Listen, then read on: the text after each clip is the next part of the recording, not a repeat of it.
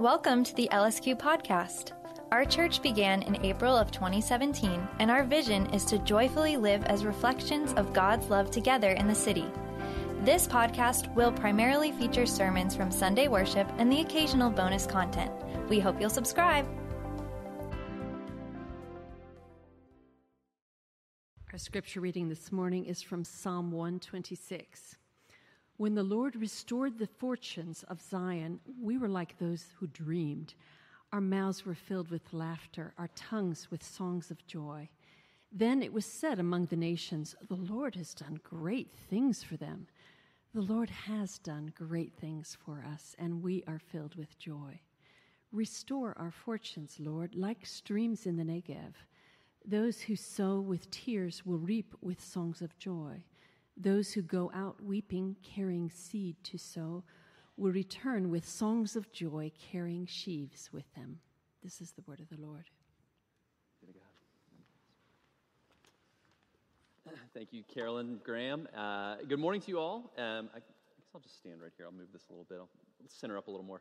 My name, as Graham said, is Eric Lipscomb. I serve as a campus minister along with Graham with RUF, Reformed University Fellowship, up at Columbia University. And LSQ is my family's church home as well, and so it's just a privilege to be seeing the broader spectrum of the body of Jesus, not just 18 to 22-year-olds. So thank you for having me. Now, today we're going to continue in our Summer Psalms series. I guess Michael took a little break in Exodus last week, but prior to that, we've been going through the book of Psalms. And this morning, as Carolyn just read, we're going to look at Psalm 126. Before we jump in to look at that, though, what are the Psalms? Why do we have these poems, these songs? Well, what they are is just that. They are these 150 songs and poems which served as the hymn book of ancient Israel. And these songs are sort of like the greatest hits. These are the songs that have been shaping the people of God for centuries. And so if you read through the Psalms as a whole, you notice that they give full expression to all of our human experience and our emotion, right? You can read a psalm and find one about if you're feeling despair, if you are needing confidence, if you're feeling fearful, or even if you are just wanting something to name your delight, right? There's a psalm there for you. And so we sing these psalms. And what they do is at least two things for us. First, in these psalms, God gives us the words we need to express ourselves. Right? He invites you to bring your full and honest and authentic self to him, however you are feeling. Right? If you've ever been like me and had trouble naming what is going on inside of you, naming how you're feeling, what you're doing, how you're experiencing the world, you will find God-given language in the Psalms to name that experience. Right? The Psalms name and express our emotions. But they don't just do that. That actually, the other thing they do is as we sing these songs, as we sing these Psalms, they shape us. They orient our desires towards God and form us more and more into the people that God desires us and intends us to be. Right? So the Psalms, they let us express ourselves and they shape us. And Psalm 126 is no exception to that. If you look in your Bible, you'll see that Psalms 120 through 134, they're called the Psalms of Ascent. And they serve this sort of unique function in the life of the people of God. Right? The Israelites, what they would do is they would sing these songs as they were going up to worship God in the temple in Jerusalem. Right? They had these rhythms of life where they would have festivals throughout the year. They would gather to celebrate God's goodness together, to remember his past faithfulness, and then to encourage one another along in pressing on in faith and clinging to God's promise. And so what does Psalm 126 enable us to do?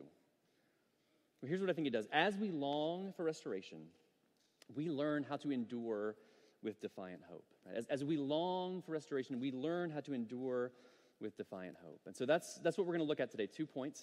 So I didn't have a third, so a little trigger warning for some of you Redeemerites. Just know where we're going. Longing for restoration and then enduring with defiant hope. So first, our longing for restoration. Right? This is why we need this psalm. Because every single day, you and I are forced to reckon with the world's brokenness in some way. Right? Now, that is no novel insight, but it is true for everyone here. That whether you're here and you are a Christian or you're not. Right? Maybe you've just read the news this week and you're saddened by the state of the world. Right? Thinking of our psalm, our prayer of lament here. thinking about international wars, thinking about political turmoil. Right? Maybe it's more personal for you. Maybe you're weighed down by work stress. Maybe you're thinking about that situation in your family that's going on, and you're processing that.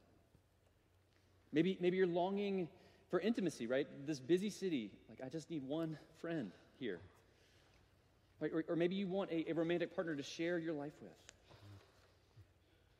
Maybe you even just long for a sense of intimacy in your relationship with God. You've been in a season of dryness, this sort of dry place for an extended amount of time spiritually now. Right, weighed down by brokenness, maybe in some kind of dry place. That's actually exactly where this psalm presently locates. The psalmist locates himself in verse 4 of our text. Right, obviously, we start with verses 1 through 3, but they're almost like a flashback. They're this, we'll come back to this. There's this flashback, of a movie that starts with a flashback and then kind of snaps to the present. Verse 4 brings us into the present context and situation. And the psalmist does so by using this metaphor. And he basically says, I'm in the Negev. Right? Here I am reporting to you live from the Negev. Now, what is the Negev? Right? This is a reference to the southern part of Israel. It's this vast desert. And that word even just comes from, the Hebrew word is this root that means to be parched. And it's known for being an arid and rocky, dry, lifeless place where it rarely ever rains. And so this is this dry terrain where life and restoration seem improbable at best. Right? There are very few signs of hope in this place. Right? And so that's where they're at. Like the psalmist is saying, we're looking at the world, we're looking at life, and we're seeing nothing but desert. But there are no rain clouds on the horizon. On the one hand, I'm longing for restoration, longing for things to be different. And yet, I'm deeply tempted towards hopelessness because restoration seems so improbable in this moment. This week, I heard from multiple friends who have received difficult medical diagnoses just in the last week. And it just so happens that in both of these cases, there's not like a clear plan of recovery. It's not like, get some surgery and do PT and then you'll be okay. Basically, it's like palliative care, observing how things go, and then we'll kind of judge a little bit down the road what to do. Right? And in both of these scenarios, right, you look at these things, and it's places where restoration seems improbable. And so I know for me, and certainly even more for my friends, right, we long for restoration. And yet not seeing that or not knowing the way forward, we're tempted towards hopelessness. Right? And I think this is what the psalmist is describing, right? He's actually not just talking about the stuff out there that's impersonal or detached, like, wow, yeah, like all that stuff is bad, out there. But this is brokenness that's hitting very close to home. Right? It's deeply, deeply personal. And so when you find yourself in that situation, facing this, staring this down, where do you go? What do you do? Well, according to our psalm, he's inviting us, saying the first thing we do is we go straight to the Lord. Right? Again, you can feel the personal nature of this, right? The verse 4, this crying out, restore us, God, restore. God, come and do something about our heart-wrenching circumstances. Right? This is going to God, calling for his help and intervention. Right? And we see that as his first step. It's sort of modeling for us how we are to go, what we're to go about in longing for restoration. Go to God. Start by seeking his mercy and help. Right? This psalm trains us to go to God first. And again, I realize that is also not a terribly novel insight. And yet, if I'm honest, how often do I actually go to God as my first resort? Like, this is much more often a last resort for me. Right? My first instinct is to just kind of think about how I'm feeling. If I'm feeling insecure, then I try to numb myself, right? I scroll my phone. I'll go to the pantry, see what kind of snacks are in there. If I'm feeling more confident, like kind of looking at myself, feeling more self-confident, right? I'll just sort of start to game plan, strategize. Okay, got this hard situation. What do I do? Right, how am I going to fix this? How am I going to solve this thing? Right? I begin to treat restoration like it's a DIY project, right? Do it yourself, right? Figure things out on my own. Right? And both of these things are actually just functions of looking at myself first, right? If I'm feeling insecure, numbness. If I feel secure or confident, go towards do it myself. Right? And that actually keeps me from going to the Lord, right? It keeps me from, in my longing, going to the person who can actually do something about it. Right? Now maybe that's also not you, right? Maybe you're just, again, feeling defeated. I mean, what is even the point of praying? What is even the point of planning, right? We mentioned just the dryness is overwhelming. Right? The improbability of restoration has left me in a place struggling to hope. And that is so real. That is so understandable. But I also want you to look at the psalmist's cry, right? Restore our fortunes, O Lord, like what? Like streams in the Negev. And what this original audience would have known about the Negev is that it was full of these wadis, right? These sort of dry, rocky little valleys in the desert, right? That if you look at them during most of the year, they look like just nothing. There's just improbable that any water or life could ever be found there.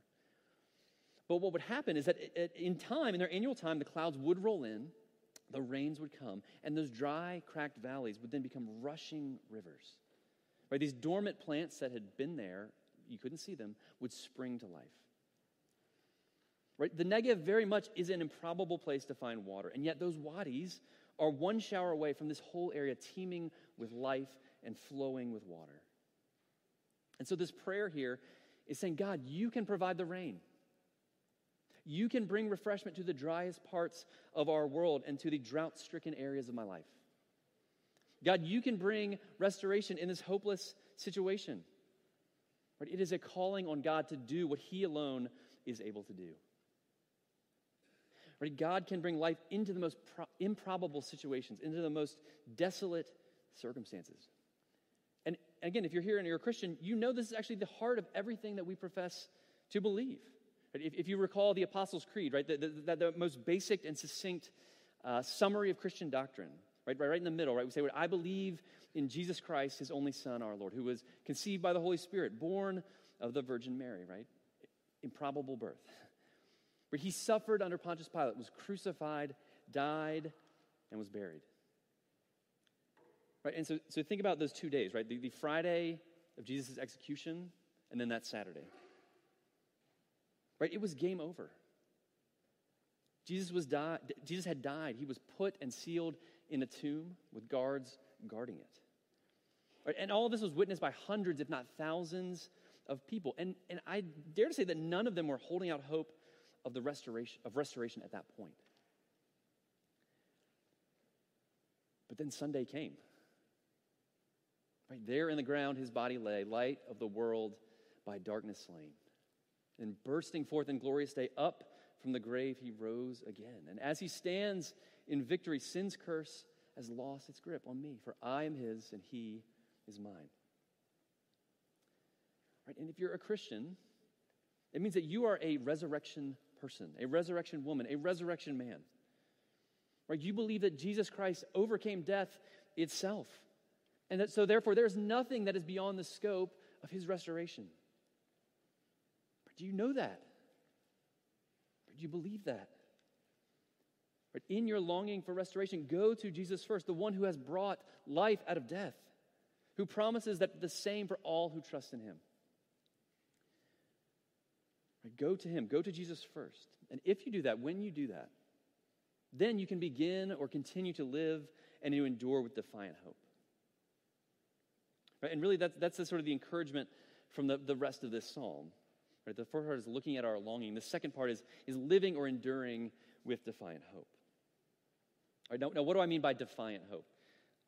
I'm borrowing that phrase from another pastor. I thought it was so good that just doing that. But what is defiant hope? What does that look like? Well, I think part of it looks like what we see in verses 5 through 6. Right? You see the tears there, but it is actually looking through those tears to the joy that is coming. Right? It is through the rain tracing the rainbow. Right? It is recognizing that, yes, my tears may and probably will continue to flow, but they don't fully cloud my vision as to what God is doing. And so defiant hope is holding what you know to be true, right? That God is in the business of restoration, even when your circumstances would tell you otherwise. Right? Holding to what you know to be true about God and His restoration, even when your circumstances would tell you otherwise. Right? Okay, now in saying that, I know that some of you are hearing that, and it sounds like I'm advocating for something like either willful ignorance or wishful thinking, right? Willful ignorance would be, avoiding inconvenient truths or facts that sort of contradict my preconceived model of reality. It's sort of like, have hope, just ignore those hard realities. Wizard of Oz, right? Ignore the man behind the curtain. Just don't pretend like it's not there, right? Willful ignorance. Or maybe it sounds like wishful thinking, right? Man, I really hope the weather is nice next weekend. Or I really hope I can save enough money to retire early. That's very wishful. Right? That kind of, hope is just irrational optimism. It's not tethered to reality. It's just optimism. But defiant hope is not willful ignorance. It is not blind to the brokenness of the world. It is not blind to the hardship you are facing. And it is also not wishful thinking, right? It's not disconnected from reality. Right? When the Bible talks about hope, it is a legitimate and concrete and confident expectation of what God is going to do in the future. And it's based on God's faithfulness and work he's done in the past. Right? Christian hope is forward-looking assurance that is rooted in our past experience with the Lord. At Redeemer Lincoln Square, we value questions and the people who ask them, which is why we hold a time of question and response, or Q&R, after worship on Sundays. It's an opportunity for anyone to text in questions and then process responses alongside our pastoral team and other members of our church community. If you have a question, feel free to email us at lsq@redeemer.com or join us at Q&R on a Sunday morning. And now, back to this week's sermon. Right, and that's exactly how our psalm goes, right? Again, the present petition of verse 4, right? Seeing through the tears of verse 5 through 6. Right? All of that is based on the memory of God's previous work on their behalf in verses 1 through 3. Right? And I'm sure you notice, right, the repetition in verse 4, right? That language, restore our fortunes, his prayer, is pulling the exact language from the memory of verse 1, right? When the Lord restored the fortunes of Zion. Right? The psalmist is looking back to some act of God, to some great thing he has done, right? Zion is the shorthand for the nation of God's people. And so the psalmist is looking back and he's saying, friends, do you remember that time when we were restored?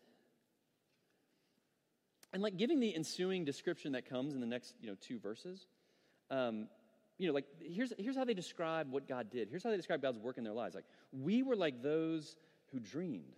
Our mouths were filled with laughter and our tongues with songs of joy. Right? Like, given that response, it's clear to me at least that what they're celebrating and what they're remembering is something big. It is something deeply significant, right?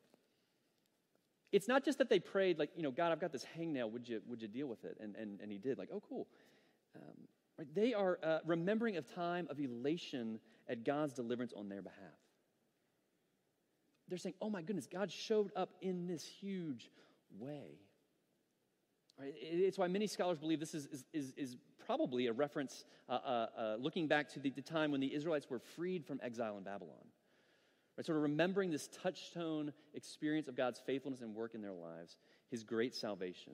Remembering what again, he says, the Lord has done great things for us. Right? Remembering the Lord's great things. And so defiant hope starts with this looking back and remembering the Lord's work, remembering his kindness in the past. Right? It involves naming God's track record of restoration, both in your own life and in the world. Right? They're recalling this time of being surprised by God's grace. Right? Can you ever remember a time when you were surprised by God's grace? And do you ever go back to that touchstone? Or do you ever bring that to mind, call that to mind? Or do you, in busyness, do we prevent ourselves from returning to that beautiful truth? Do you remember God's surprising grace? Right, now look, remembering is so hard. And even hope, defiant hope in particular, is hard. Right, one commentator, her name's Christine Gordon, I thought she named our experience well, so I'll just read you a quick quote of hers. Here's what she says. Look, we've seen God act in the past. We have stories about his faithfulness to our families and to us individually. But that was then, and this is now. And today, the way forward looks intimidating. It looks hopeless. It looks overwhelming.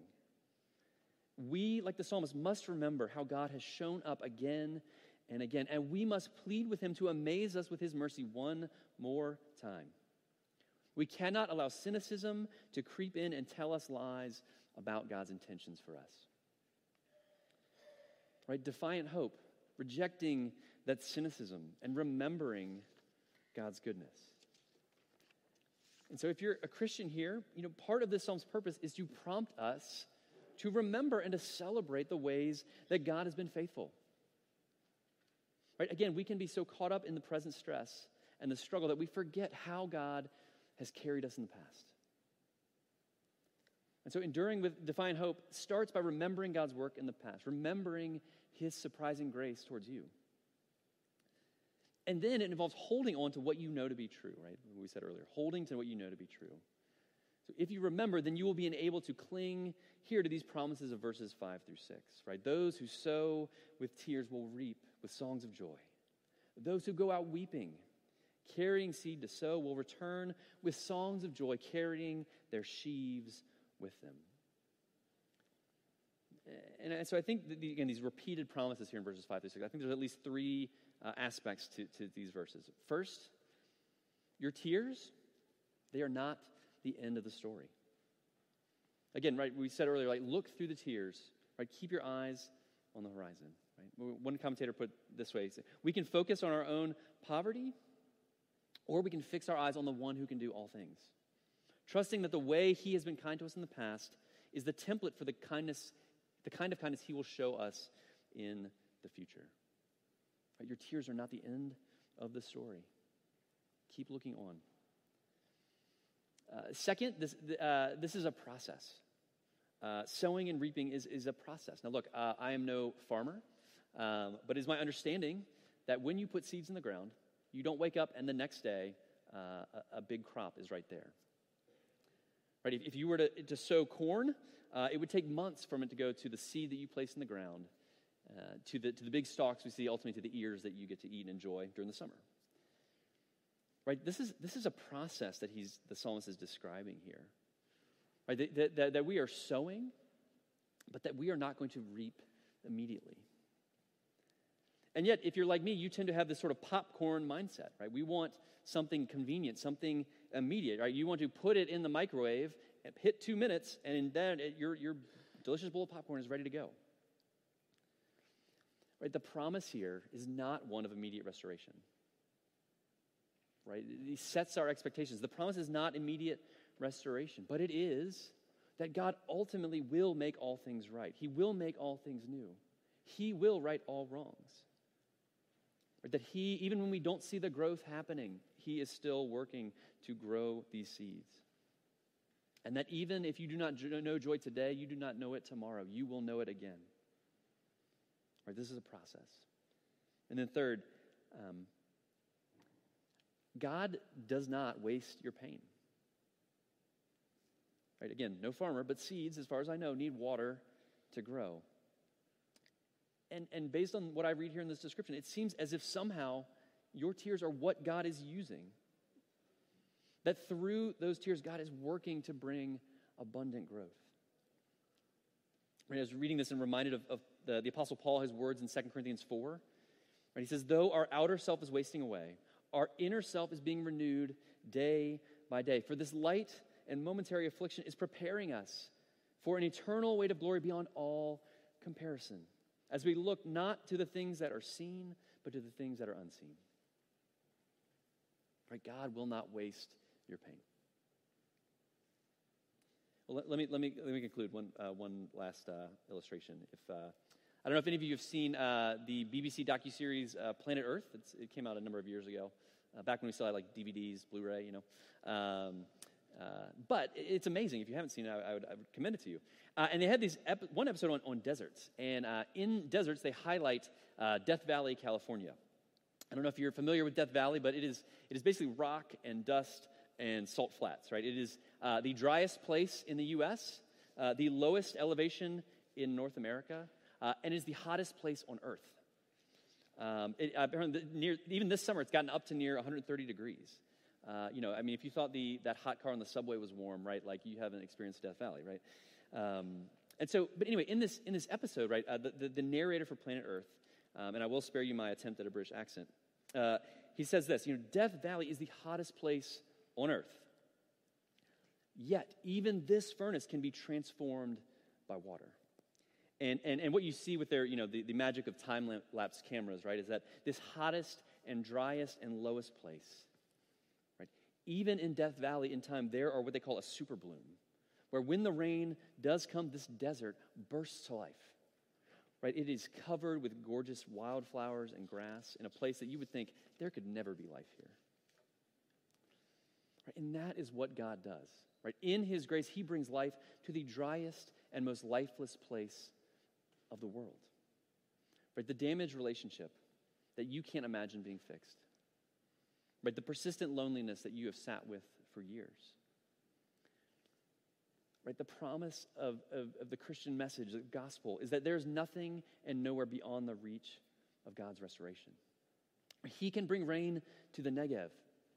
He can turn that small seed to the bushel of food, right? He has done it. Jesus Christ has brought life out of death in his resurrection and offers that same promise to all of those who trust in him. So what do you do with your longing for restoration? If you're here and you're considering Christianity, what do you do? I hope that you'll consider that this message, that Jesus' life and his grace and his resurrection, it's not just a myth. It's not just for other people. It is for you. And if you're here and you are Christian, here's your homework I'll send you with. Take this psalm with you this week. Right? Make this your sort of song for the road. When you are faced with hardship or brokenness, right, make this your prayer. Right? Remember God's love and faithfulness in the past. Right? Ask for his help and restoration as a first resort, not your last.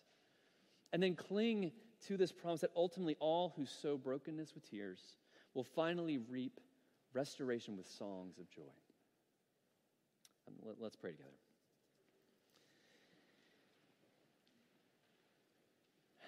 Lord Jesus, we need your help.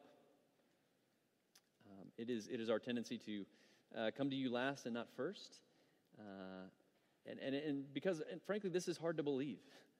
It is hard to believe that as we sow brokenness with tears, that we will someday reap with shouts of joy. And yet, Lord, I pray that by your Spirit you would enable us to do this. Enable us that in our longing to be people of defiant hope, who say no to cynicism and who say yes to trusting your goodness, as we remember how you've acted on behalf of our forefathers and as you've acted in our lives, that we would be enabled to walk throughout life knowing that you are for us, knowing that you are with us, knowing that you are good, and Lord, that you would grow in us a sense as we read this psalm, as we take this with us, of that truth and of that beauty. Lord, make us people who remember the resurrection and place our hope rooted in that as we look forward and look ahead. We pray all these things and ask them all in the powerful name of Christ. Amen. Thanks for listening to our podcast. We pray that it's a helpful resource as you process aspects of Christianity and grow in your faith. To learn more about our church, including details about Sunday worship, check out our website at redeemerlsq.com.